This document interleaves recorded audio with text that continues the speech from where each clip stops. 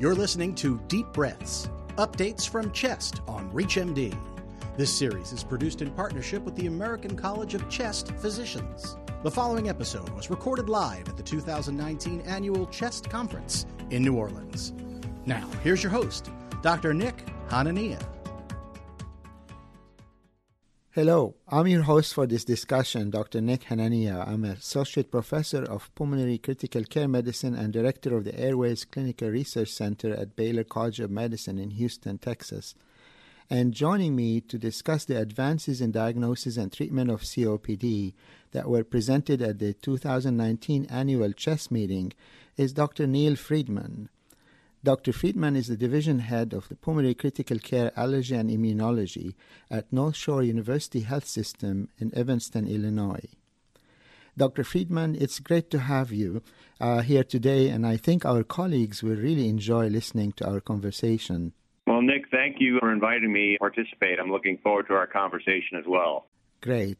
So let's just dive right into this topic, Neil. What advances in the diagnosis and treatment of COPD have been discussed in this year's CHEST conference? Well, Nick, actually there are quite a bit of discussion and lots of sessions. Specifically, there were several sessions on approaches to reducing admissions and readmissions for patients with COPD, including a session that I was privileged to be a part of with several experts from both the United States and Canada. We had a couple of sessions on the appropriate use of non-invasive ventilation in patients with chronic respiratory failure and COPD. There were a couple of sessions on the role of the use of peak inspiratory flow rate for determining the most appropriate inhaler therapy for a given patient, session on female gender and the burden of COPD, session on the pharmacologic uncertainties that still face us when we're treating our patients with COPD. And then finally, there were some recent data published on the New England Journal of Medicine article on the role of beta blockers in reducing the risk of exacerbations and death in patients with moderate to severe COPD. Interestingly, in this randomized controlled trial, the use of beta blockers among patients with COPD who didn't have an indication for this medication class, beta blockers did not reduce the risk to first exacerbation, and actually it was associated with more frequent hospitalizations. I don't know, Nick, anything else from your experience at the meeting that I missed? Yeah, no, I think it's great that you summarized all this in that just short period of time. I think we're learning and continue to learn a lot about, diagnostic approaches. And in fact, there are some new data emerging about the use of radiologic biomarker and imaging in the subtyping of COPD. As you know, Neil, for many years we looked at this disease as a one-phase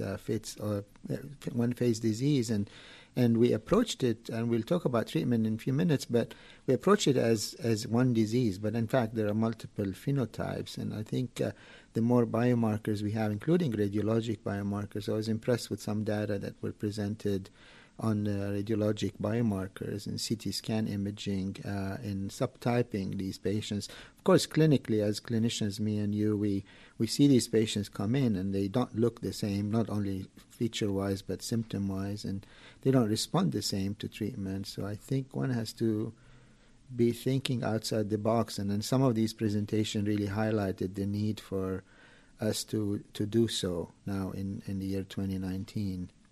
So as I understand, Neil, a significant update comes from the GOLD strategy in 2019, and some of which were presented at CHEST. And what can you tell us about that?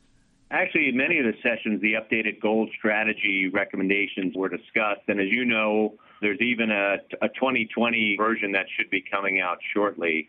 But some of the highlights included the appropriate use of pharmacologic therapy, and as you recently discussed, adjusting therapy based on symptoms and exacerbation, appropriate use of non-invasive ventilation, and even a section on self-management and behavioral changes that's been added to some of the more recent GOLD strategies. The newest version of the GOLD strategies are actually focusing more on how to personalize therapy based on several factors, as you had discussed, including phenotypes and not treating it as the same therapy for everybody, but actually up-titrating and down-titrating pharmacologic interventions based on symptoms, exacerbations, and where patients fall along the spectrum of their disease. Yeah, and some of the things that came up from GOLD are still controversial. I hope you agree, but the use of biomarker. I was mentioning those radiologic biomarker, but when it comes to, for example, use of blood eosinophil and the cutoff that they recommend using to justify using inhaled corticosteroids, for example, is still up in the air. There are lots of I don't know what your take on this, if you have any. Should we be using blood eosinophils in managing these severe patients, and are they going to tell us anything about adding treatments like inhaled steroids?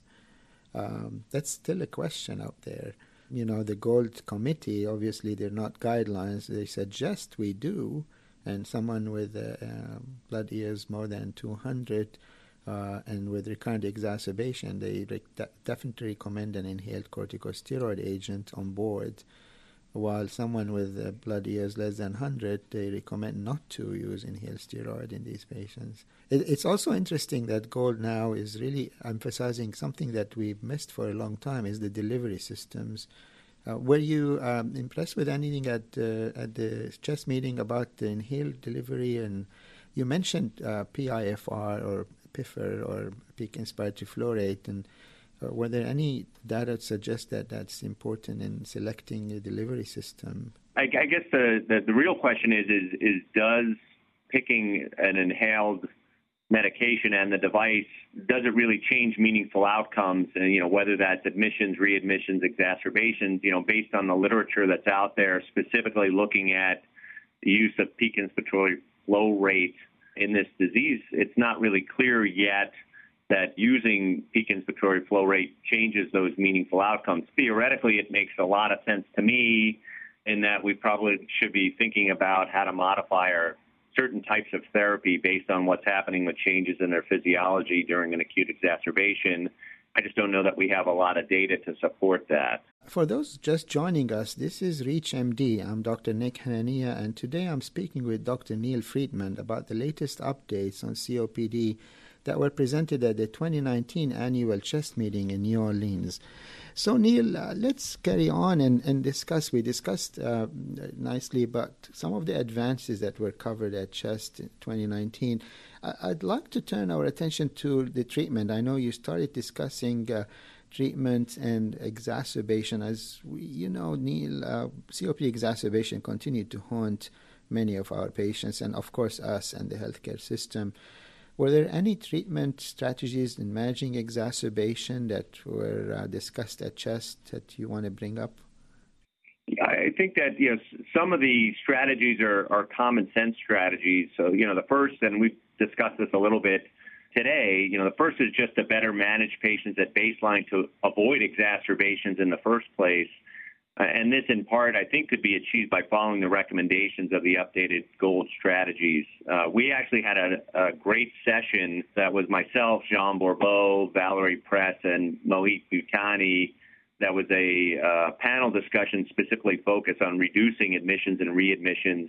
We spent a lot of time emphasizing, proper inhaler choice, and especially re-educating patients over and over again on the appropriate use of inhalers and inhaler techniques. We talked a little bit about peak inspiratory flow rate, which you and I have discussed earlier today, and we also had talked a little bit about the role of phenotyping to try to determine the best personal therapy for a given patient. But I think at the end of the day, if we could identify more patients by the use of spirometry and really follow the guideline-based therapy and educate our patients over and over again about how to use their inhalers appropriately, I think that would go a long way to improving meaningful outcomes. Yeah, absolutely. And I think, of course, one thinks about managing exacerbation would just think about medication. There's so many other things, including, the inhaler devices, the education piece that sometimes we miss, even though it doesn't cost too much.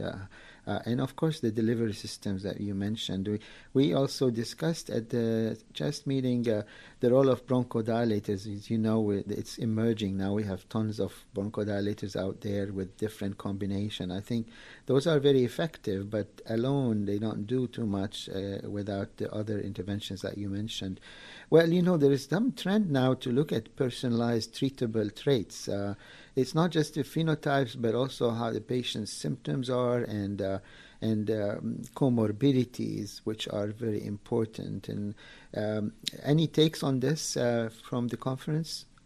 Yeah, again, I think some of the stuff we've already covered, but I think, for patients with recurrent exacerbation or hospitalizations, and those with whether it's an eosinophilic or asthmatic phenotype, I do think there is a role for the inhaled steroid or triple therapy in these individuals, but I do like the fact that the newer GOLD strategy recommendations really limit the use of inhaled steroids to specific subgroups of individuals.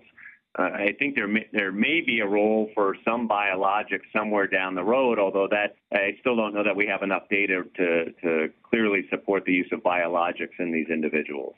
Yeah, and I agree with you. I agree. Right now, we're not really, we've done some good advances in severe asthma, but in COPD so far, nothing really is promising. But hopefully, we will have some more treatments for these patients, especially those very severe COPDers. But from the personalized approach, I think one has to keep an eye on comorbidities. I chaired a session on psychological comorbidities of COPD at CHEST, and we discussed the depression, anxiety, and us as pulmonologists, we sometimes forget about it, and it's very important. But of course, other comorbidities are important to keep in mind. Well, unfortunately, Neil, we are running out of time. But before we go, if you could give one call to action to our colleagues who are listening about diagnosis and treatment of patients with COPD, what would that be?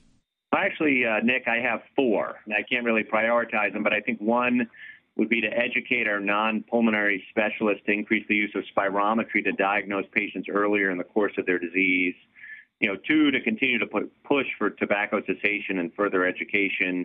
3, educating our patients on proper inhaler technique to improve symptoms and outcomes. And then finally, continuing to push for additional support for pulmonary rehabilitation. Well, I couldn't think of a better way to wrap our discussion today than with these great calls of action. Let me repeat. Well, I couldn't think of a better way to wrap our discussion today than with these remarks and call to action. So with that, I'd like to thank Dr. Neil Friedman for joining me to discuss emerging breakthroughs in the management of COPD. Neil, it was great speaking with you today. And Nick, it was great speaking with you, and thanks for having me. I'm Dr. Nick Hanania, and thanks for listening. That was Deep Breaths, Updates from CHEST, produced in partnership with the American College of Chest Physicians. To access other episodes of this series, visit reachmd.com/chest, where you can be part of the knowledge.